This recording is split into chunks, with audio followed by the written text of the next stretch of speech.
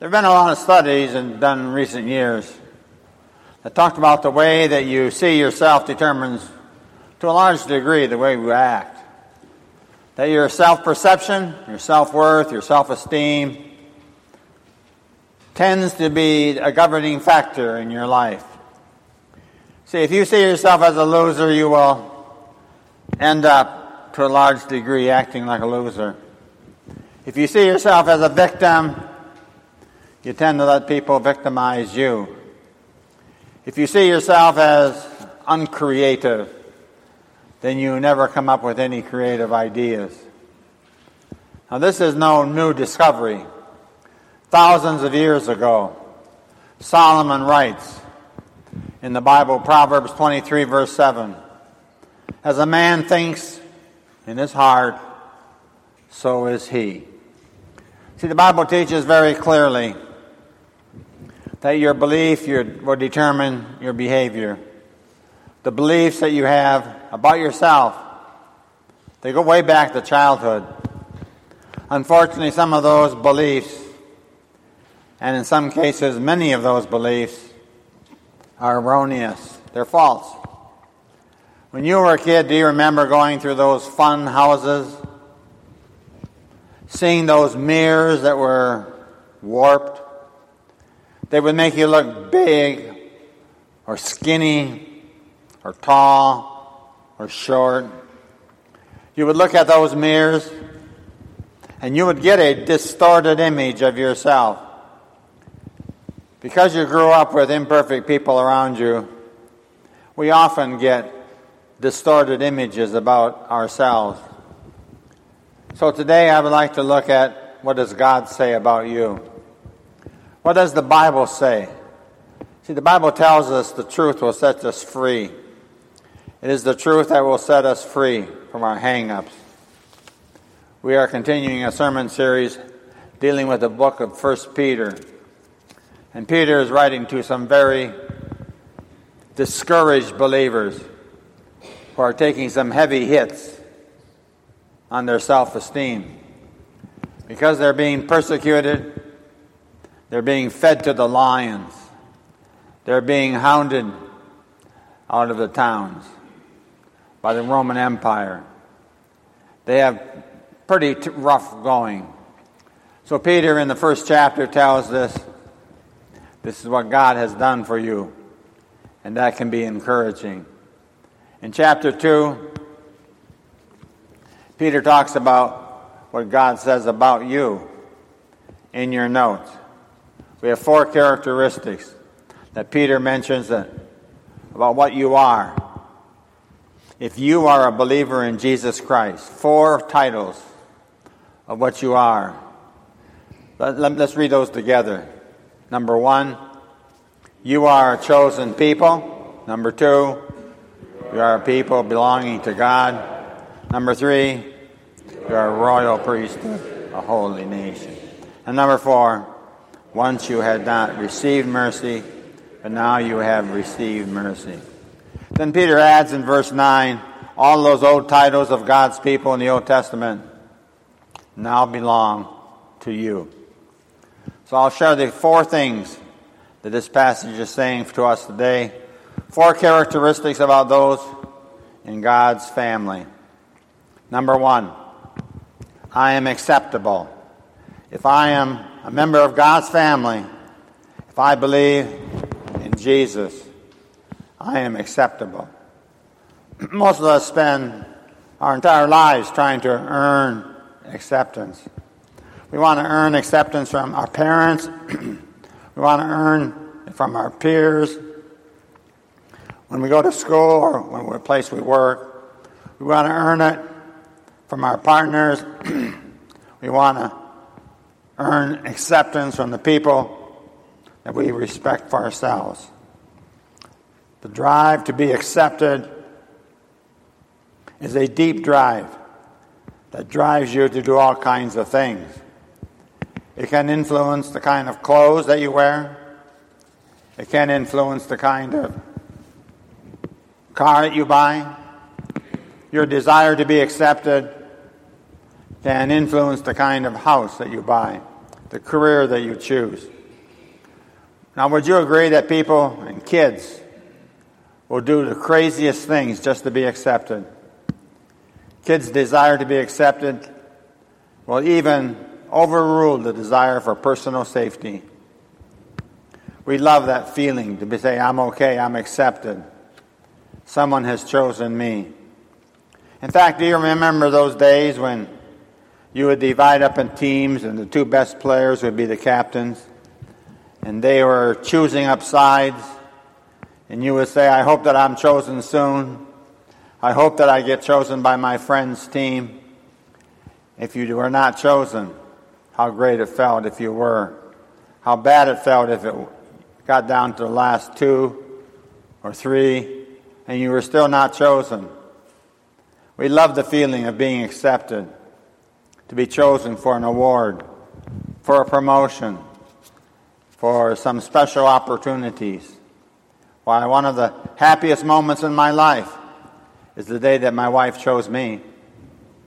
Of course, I had to knock off a dozen of her boyfriends first to eliminate the competition.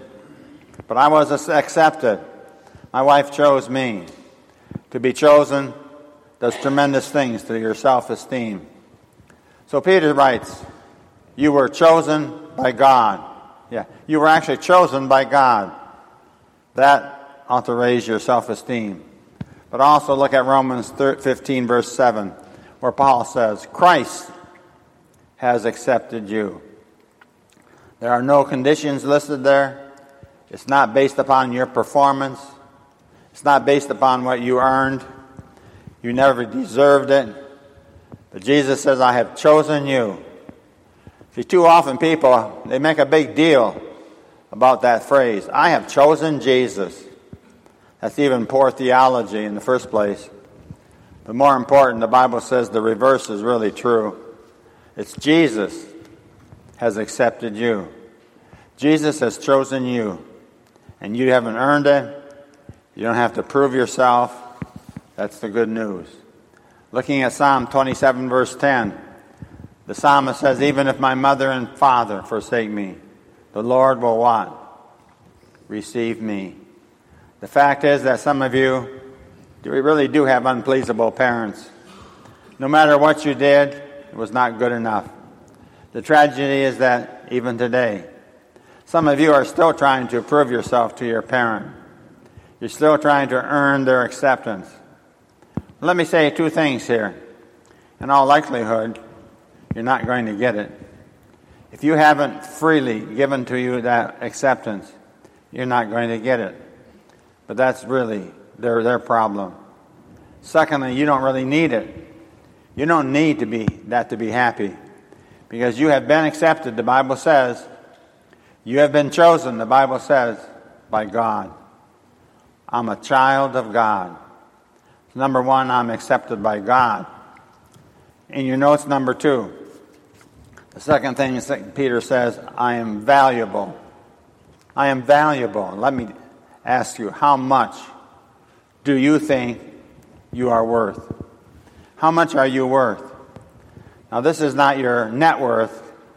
In your notes, not your net worth, but your self-worth. Don't confuse your net worth with your self-worth. Don't confuse your valuables with your value as a person. So how much are you worth? What do you think determines your value? First, it depends on what someone is willing to pay. Yeah. Look at 1 Corinthians 7, verse 23. Paul writes, you have been bought and paid for by Christ. So you belong to him. Jesus Christ was willing to pay with his own precious blood, his suffering and death on the cross. Look at what he was willing to pay for you. If you were the only sinner of all the people in the world, Jesus Christ would still have given his life on the cross for you. You're worth that much. How much is your self-worth in light of what Jesus now has done for you? In your notes, the cross. The cross proves your value. And many of you wear crosses. The cross proves your value. shows how much you are worth to God. Now, a second thing that determines value, besides what someone is willing to pay, is who owned it before. Sometimes who has owned it before simply makes it valuable. If you try to buy a baseball bat owned by Mark McGwire or Sammy Sosa, you would find that the value is very much higher than that old bat that you have in your garage. If you chose to buy a car that was once owned by Elvis Presley, do you think its value would be greater than a car that you owned? A pair of stinky, worn-out tennis shoes sold for several $1,000s at an auction. Why? Because they happen to be owned by a fellow named Michael Jordan. Who has owned it? Who has owned it gives it greater value. Does that make sense? Then think again about what was paid for you. Think about what owns you. You have been bought and paid for by Jesus Christ.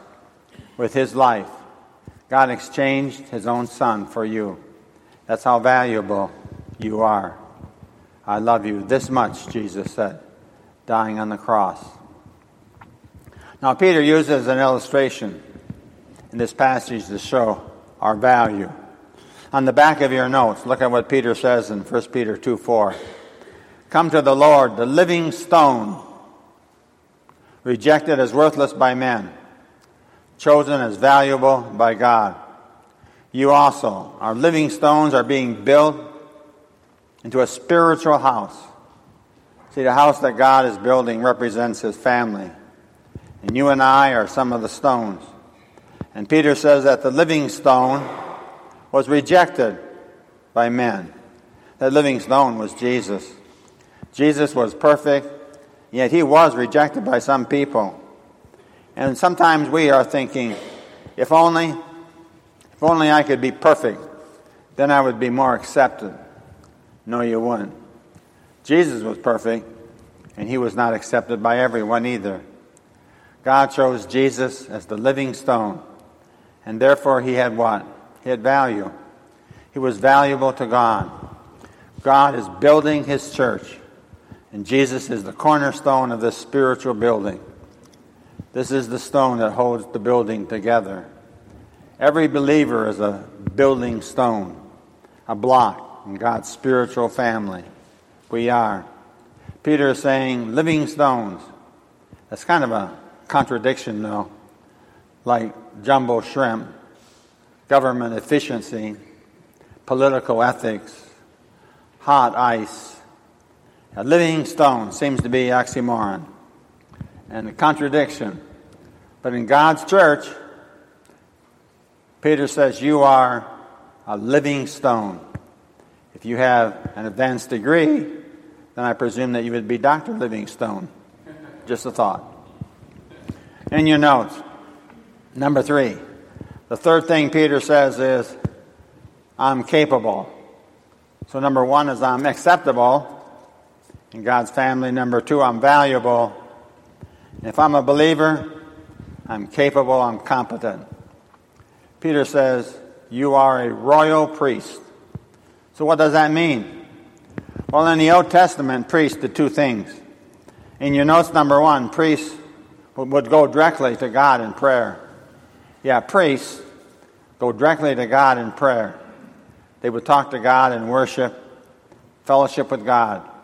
The people would have to go through the priest, and only the priest would go behind the curtain of the temple into the presence of God with the prayers of the people. Now, Peter says all believers now have that ability to go directly to God in prayer in Jesus' name. We are royal priests. And number 2, priests also would represent God to the people. They represent God to the people. They would minister and serve people in the name of God. And all believers now, Peter says, are ministers of God. And we each represent God in the ministries and the service that we perform to meet the needs of people. Look at 1 Peter 2:9. You are God's instrument to do his work. See, the curtain is removed. Peter says, all believers now minister. We are gifted for ministry. Every Christian at St. John, we say, is a minister. Look at 2 Timothy 1:9. He saved us and chose us for His holy work. Not because we deserved it, but because that was His plan before the world began. So what does that mean? In your notes, it means that we are saved to serve. And we are saved to serve. Why did God save you? So that you can serve Him. Really, a non-serving Christian is a contradiction. If you're not serving, what on earth have you been saved for? We are saved to serve. Or in your notes, we are shaped. We are shaped by God for a purpose. Shaped for a purpose. We have talents. We have spiritual gifts, a personality and a passion that God has given to each of us. He has shaped us for His purpose. So look at 1 Corinthians 12. There are different kinds of service to God. The Holy Spirit displays God's power through each of us as a means of helping the entire church. All of you together are the one body of Christ. Each one of you is a separate and necessary part of it. I want you to circle those words, necessary part. God says that you are necessary in the church. You are a necessary part of God's spiritual house. If I don't use my talents, then you get cheated. And if you don't use your talents, others get cheated. We are all necessary parts. So why am I talking about this? Because today, really, in your notes, there's an epidemic. Today there's an epidemic in America of low self-esteem. We live in a put-down society. Most people do not feel good about themselves. You're asking, do I really count? Even though you may be successful on jobs, or you ask, do I have a purpose, a place in God's kingdom? People remind us what God says, because the truth will set us free. Because once you have your area of ministry, your self-esteem will rise. And that's why I'm here, and that's my purpose, you will say, when you are doing what God has made you for. Number 4, in your notes. The fourth thing Peter says is, I'm forgivable. So number 1, I'm acceptable. Number 2, I'm valuable. Number 3, I'm capable. And number 4, Peter says, I'm forgivable. Notice what Peter says, you have received mercy. You have received mercy. Sometimes when you are having a problem, you think perhaps God is punishing you. That God is just simply trying to get back at you. It's sort of like that guy that was driving up the mountain to his cabin. It started snowing, so he gets out and he puts chains on his car. A big truck comes along, slams into his car, goes over the cliff. He loses his car. So he starts walking in the snow and the sleet. He catches a cold. He's feeling terrible. He finally rounds the corner and sees his cabin. It's been burned down. He went to the nearest rock, starts banging his head and says, why me, God, why me? The heavens parted. A voice says, because some people just tick me off. Some of you really feel that way. God feels that way about you at times.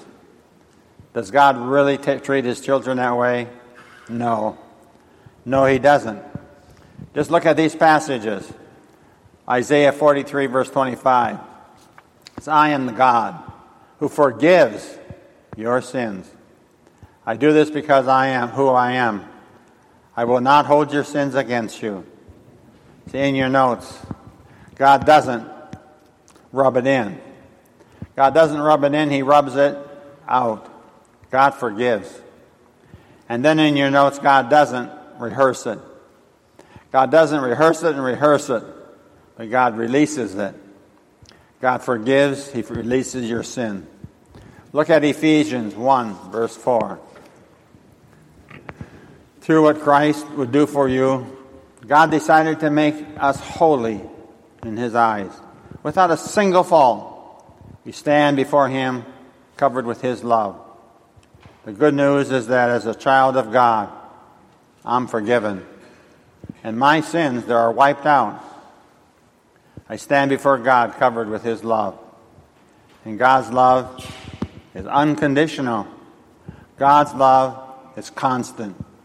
Looking again at Isaiah 54, verse 10, the mountains and hills may crumble, but my love for you will never end, says the Lord who loves you.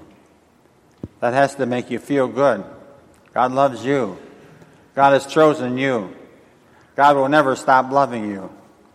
Dr. Charles Cooley, sociologist, he says your self-image, your self-esteem is determined to a large part by what you think the person who matters most to you thinks about you. So I ask, does Jesus matter to you?